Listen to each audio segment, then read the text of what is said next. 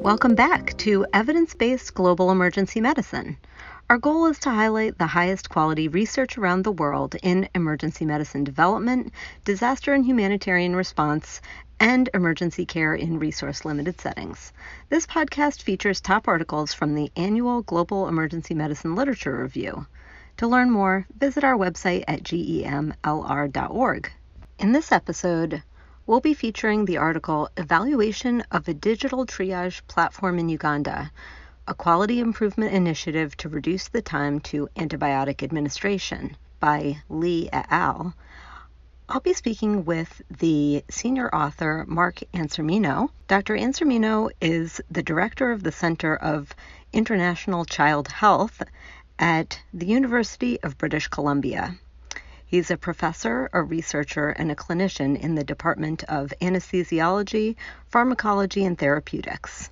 In the paper, the research team developed a digital triage app which helped staff working in Mbarara, Uganda, to rapidly identify critically ill children and facilitate timely IV antibiotic administration. I spoke to Dr. Ansermino about the development of the mobile application that was used for triage and how it improved outcomes for children who presented to the outpatient department in the Children's Hospital in Mbarara, Uganda. Tell me about how the idea for this study was developed. What inspired it? So the idea for this study came from ongoing work we had using data-driven prediction to reduce the mortality in children who were discharged from hospital. So for a number of years, we had looked at this issue of post-discharge mortality, and we had discovered that more children died post-discharge than died in hospital. And so we had taken a data-driven approach to this with risk models and then interventions that were targeted to specific high-risk individuals. So we're looking for other opportunities within facilities where we could use the same approach to reduce the risk to children, but without necessarily disrupting the healthcare process or putting undue risk on what was happening. And of course, triage was the obvious opportunity for us because this was merely changing the order in which children were seen, prioritizing care, and every child would still be seen. So the risk appeared to be low, but this was certainly something that was low-hanging fruit as far as taking a data-driven approach was concerned. I see. Okay. And so was it originally your thought that you would develop an app, or did you go through some different possibilities before deciding on that? So I'm a health informatician by training, a clinician, but a health informatician by training. So I've always had this belief that data is going to become the center of healthcare in the future in both high and low resource settings. So it was definitely going to be a data-driven approach. So I think that that would definitely mean that there was going to be some application that was going to be need for us to actually provide healthcare workers with the data that they needed to actually make the clinical decisions that they needed to make. And we've done lots of work for, nearly 20 years. We've been working on this approach. And so I think that this was going to be important. We'd also done lots of work on sepsis. One of my close collaborators, Tex Kassoon, is probably the leading expert for pediatric sepsis globally.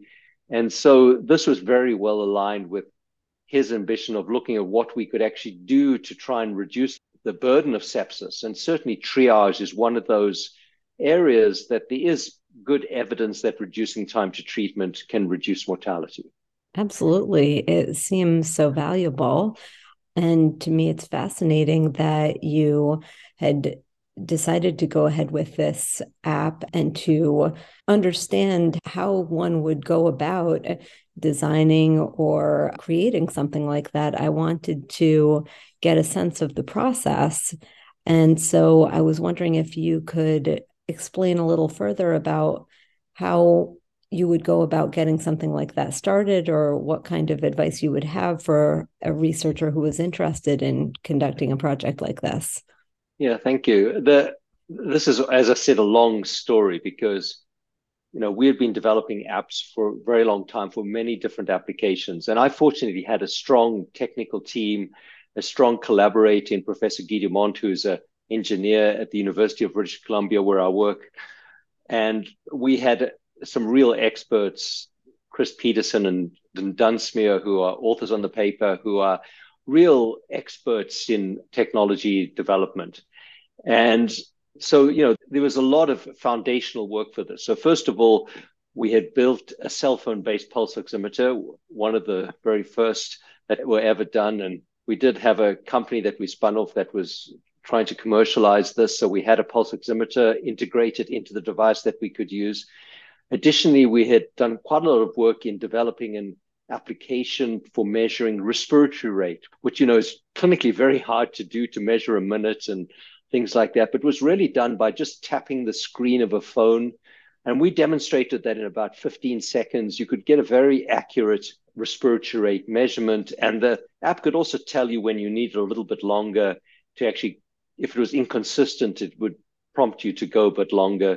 So those two things were the foundational work that we've done on this. We'd also done quite a lot of work on decision support in many different applications of how to use logic, essentially, in trying to manage patients.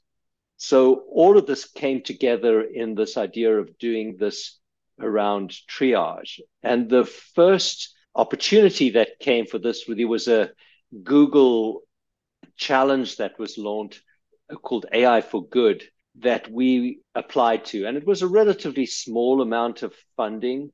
So we applied for this and they provided some funding and some technical support, which is acknowledged in the manuscript, in actually going about developing this application. And, having done this in the past, a lot of this is not the technical development. A lot of this is around the human aspects of developing an application. And that's what really takes the time, is how to actually make sure that this is usable. And we went through many rounds of first getting a hold of experts together of what needed to be in the application, but then also working with our local collaborators on the ground who have actually been so fundamental in, making sure that this project is successful. And Stephen Bushinga and James Kayugaba, who are, really been the champions of this project from the beginning. They gave us a lot of really good feedback. And then we had various versions that we gave for them to have a look at, and then did some formal sort of usability sessions with the team on the ground, but basically did this at a very user-centric approach to actually developing the application. And of course, this morphed over time as we grew the application and went from the initial version to future versions. So to answer your question about how other people can get involved in this, I have a very good answer for this, because we launched a thing called the Pediatric Sepsis Collab, or Collaboratory, in partnership with the World Federation of Pediatric Intensive Care and Critical Care Societies, WIFPICS, which we actually have a dataverse where you can download this application and use it. You can have a look at the processes that we've done subsequently in improving this application. So all of this is available open source, essentially for anybody to use. And it provides great detail, including the source code that you can modify in any way that you want to actually be able to use it for your applications. That's fantastic. Thank you so much for giving that description. That makes it sound so easy that anyone could do it, although I'm sure that's not really the case, but definitely think it's a frontier that many people could be getting involved in. I'm wondering about the feedback that you mentioned and what types of things you were hearing from the users on the ground that they noticed while they were using it. Was there anything that was surprising to you that came up, or when you tried to use it in the real world that they talked to you about? Yeah, so I think with any project like this, there's the unanticipated consequences. And we certainly learned that. And certainly one of the examples was that obviously with the initial implementation, and the algorithm that we used is well described in the manuscript, which is really, ETAT plus a couple of prediction algorithms. So we used an algorithm that we had initially developed in some work we did in Bangladesh, as well as a risk score that was used for infants with pneumonia. So we had implemented both of these, but we had also used a number of what we call independent triggers, which is really a sort of approach to this, is that if you had this criteria, you'd put into the emergency class. And we'd obviously used fairly conservative thresholds for some of those things. So what we found, in actual fact, with the first implementation is that almost all of the children less than 1 year of age got classified emergencies. And fortunately, what we did with this is that we didn't do this live initially. And that's another big piece of advice,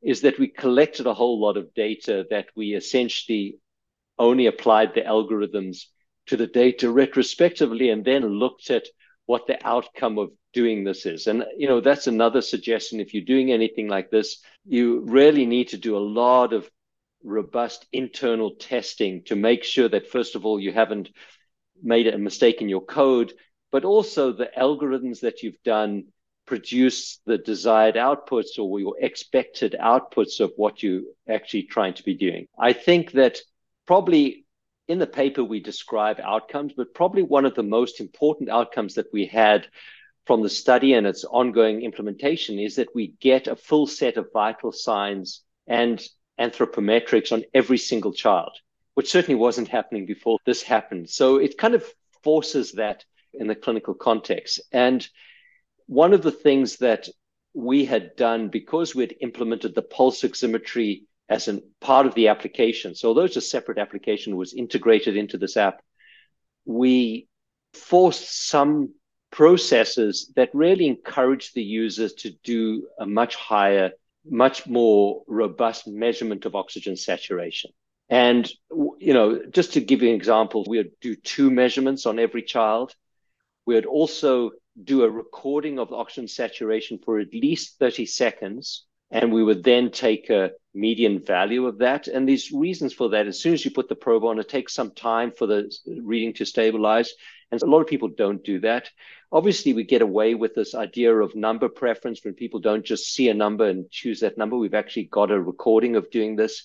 And also, we really provided, through the user interfaces, many motivations to get the best signal quality possible. So we had trained people this, the screen changed color. You had to aim for the best color that you could get to actually try and do this.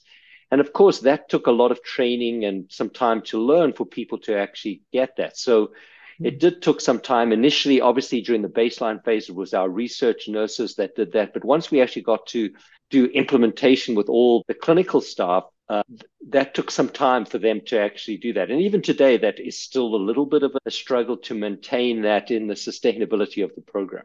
I'm sure. And so when you encountered that situation where you discovered in retrospective review of patients who had presented that all of the infants were going to be coming out of this as emergencies, how did you then deal with that? Did you just discuss with the staff how they were going to handle that and when it went live? No, what we did, we had to change the system. At that stage, we had to change the system to actually be able to do that. At the end of the day, I think we still were probably a little bit conservative with young infants, which I think is been a concern. And we have ongoing efforts at this very time to improve the prediction algorithms for those young infants so that we rely less on the single parameter and rather rely on being able to combine multiple parameters that would indicate risk. And you'll appreciate that sepsis, which is really the condition we're looking at, is often unrecognized in these young infants. It's much harder to identify when these young infants are critically ill. And so it's really is a very important part of the ongoing work that we have around the project. And now that we have, more than 20,000 children that we've triaged with this, we can now look at, and we have enough newborns and, older infants to look at, we can now define specific models that we're able to use in that younger age group. Okay. So I just wanted to know a little bit more about the technical side of this. And I was wondering about the decision to use the Android platform and whether that was just based on the electronics that the staff had available in your location. And you mentioned that you had several members of the team who are really experts in this area and sort of information technology. And I wondered whether you did all of this development within your team or whether you had to hire or use any external people to complete the project. Yeah, that's a great question. So, first of all, we did all of this within our team. And one of our members of our team, Chris Peterson, had actually written a programming language that was unique to our team, which is also an open source programming language called Lambda Native. Very different programming language. And the advantage of this language is we could develop this application once and deploy it onto any platform, Apple, Android, Linux, whatever you want to do, just and do the development once, which is pretty unique and is probably not even today widely available. And that's still today what we use for the development of the applications that we do. It has migrated a little bit, but Lambda Native is how we programming language did it. We did all of this in-house. And the reason we chose Android for this particular project was, first of all, obviously in Africa, Android phones are the phones of the day. But of course, as I mentioned, that Google had sponsored a bit of this, and they had actually given us the Pixel phones that we used for this particular study. Oh, that absolutely makes perfect sense then. Okay. And so you had mentioned some issues with the implementation of the project, some of them which we've discussed already, but also in the paper you mentioned that administering antipyretics at Triage affected the ultimate use of the tool, and that some patients who were very high acuity had bypassed Triage and maybe not been included in the study. And I was just curious about how you discovered the issues and how you responded to them over the course of the study. Yeah, so first of all, just to say that, I mean, obviously, triage, as we're doing here, is not routinely done in many settings in East Africa. So although it might be recommended by WHO, it's resource intensive. It requires dedicated people, lots of training to actually make this happen. So the bottom line is that even at this facility that was doing quite well, relied on a fairly informal triage process, was really just, a nurse who kind of look and see a sick child and get them treated. So we didn't really want to disrupt some of those processes too much. So I think we were quite comfortable with the fact that an experienced nurse could actually go and take a child out and, bring them to the front of the line, even if they hadn't been triaged. I think we were very comfortable with that. And I think that's a really important lesson when you're implementing these kind of things, is that you have to fit in with the workflow that's available in the current environment. And I think that, this whole antipyretic use, all of these other kinds of things that we talked about going on, I think most of these just came around the dialogue. And we did have a fairly informal, but as much more recently become very formal quality and improvement process that happens around the implementation of the system. So the technology is just a tool. It doesn't really work if you don't get people to change. So we have now a much more formal process whereby this is driven by the local team. And certainly James has been our champion in making all of this happen, so committed and dedicated to this, is getting his team together, even on a weekly basis, to talk about any issues that come up, that, he will communicate with us. Some of these are joint meetings. We have had people on the ground a lot of the time as well. And so it's been possible for us to sort of drive forward with the quality improvement process. And I think the outcome of the implementation of this tool has gone way beyond just the time to treatment, which is what we treat in this paper, because it's really changed the culture of the organization around quality improvement, which is not only driven by us. I think this is, a national program around quality improvement that's been driven, but I think it's a very tangible demonstration of a data-driven quality improvement process that can help to deal with some of these study limitations. And I think we mentioned these study limitations because it's this belief that for us as researchers, we like to publish positive p-values and things like that and show that you actually made a difference. But at the end of the day, with many digital innovations and interventions, it's very hard sometimes to actually quantify the benefit that you have. And empowering the health worker to do something that they couldn't do before is sometimes very hard to actually measure. And those changes that we make in systems and cultures and things like that are probably much more important than what we can actually put in a manuscript around some clinical endpoint. There seems to be so much truth in that. I can only imagine what the true impact of the project would be if you were able to capture all these different, more intangible elements. I wondered, as you were alluding to, that you have this ongoing quality improvement process, whether you foresee that this project has a sustainable future, that it will continue, and how you feel you could ensure that. That's certainly my goal. And fortunately, we've got some additional funding to do the other parts to ensure that the science around this is correct. But certainly now we are hoping for more funding to ensure that we can scale this up so we can actually make sure that it's sustainable. I think that obviously trying to continue to demonstrate that the science is valid, and our interest is particularly around these prediction algorithms.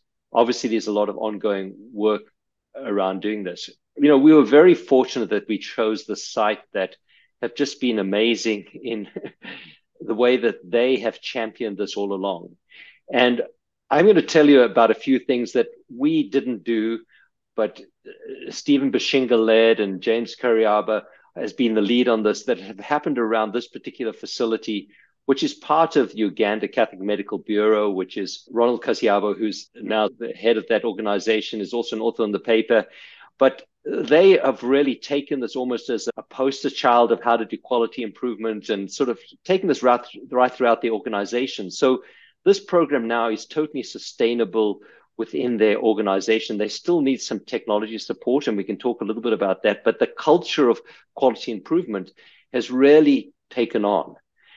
But it's had amazing consequences. So the first thing they came and said to us is that we've noticed that you take all the anthropometric measurements we need to look at nutritional status of a child. We want the app to actually be able to have a dashboard for the nutritional team. So we then built a dashboard, very easy to do, for the nutritional team. So this then became almost a nutritional intervention, which is very important in the risk factors that we actually look at for these children. So this was like an unexpected thing.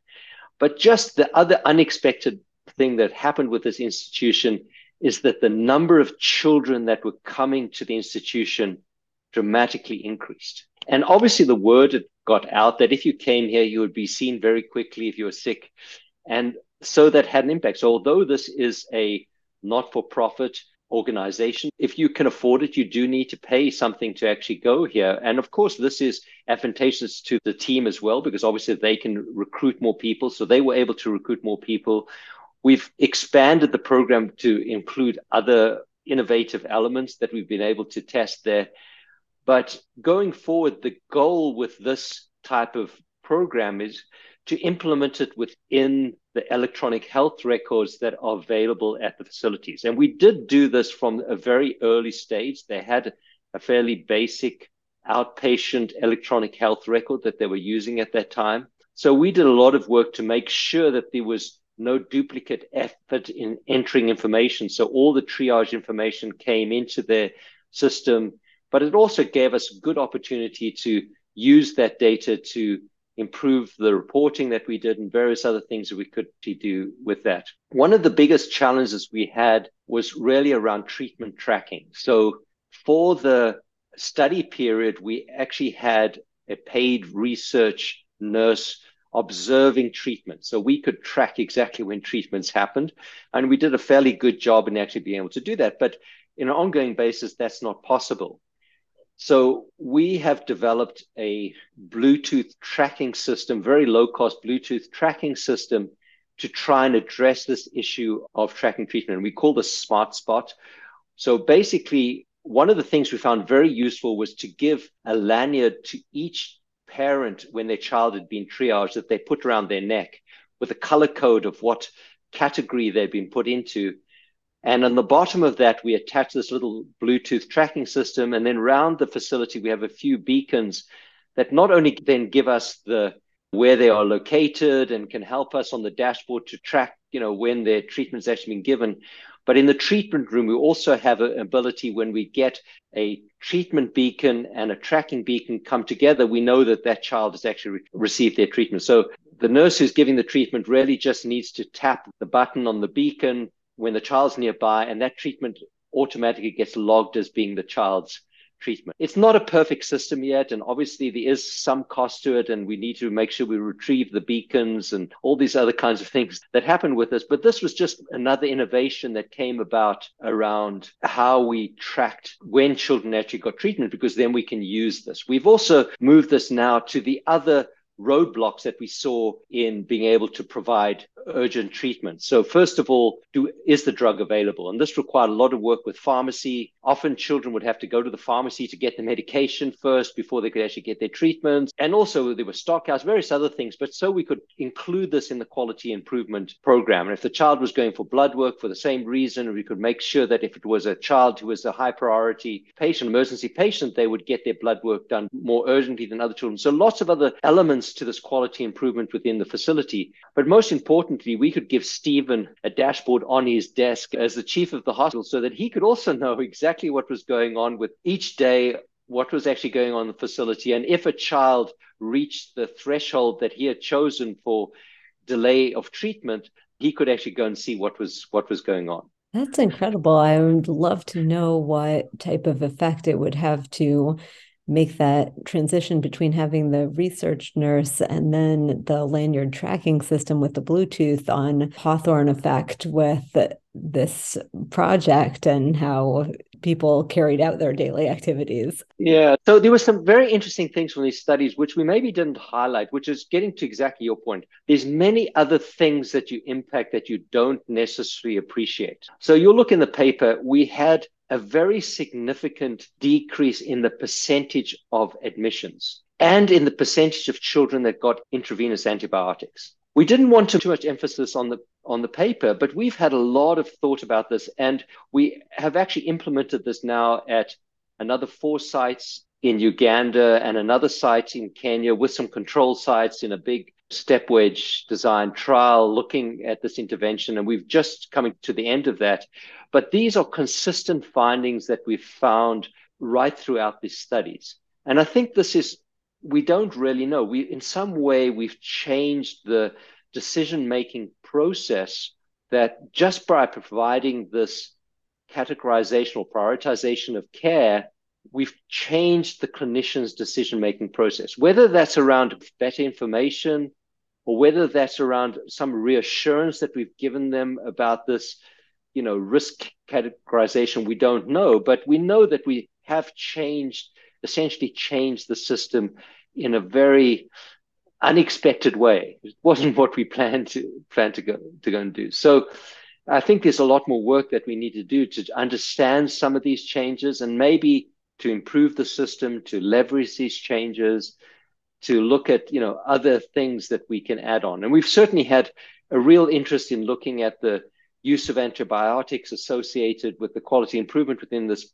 program as an important thing, but that will be future work. Well, that really leads me into what I wanted to finish this interview speaking about, which was wondering what some of your plans were for the future and what you were considering looking at, and also just what you thought was your greatest achievement, which may have been, some of the things that you've already been mentioning. Yeah. So I think our focus at this stage in a number of areas, probably the biggest focus is working with the electronic health vendors in both Kenya and Uganda to implement this process within their systems, because we believe that that's the most scalable approach. We think that it would also be scalable to work with manufacturers of vital equipment that measure vital signs, that we could actually put this algorithm, because it's really based on vital signs largely, that we could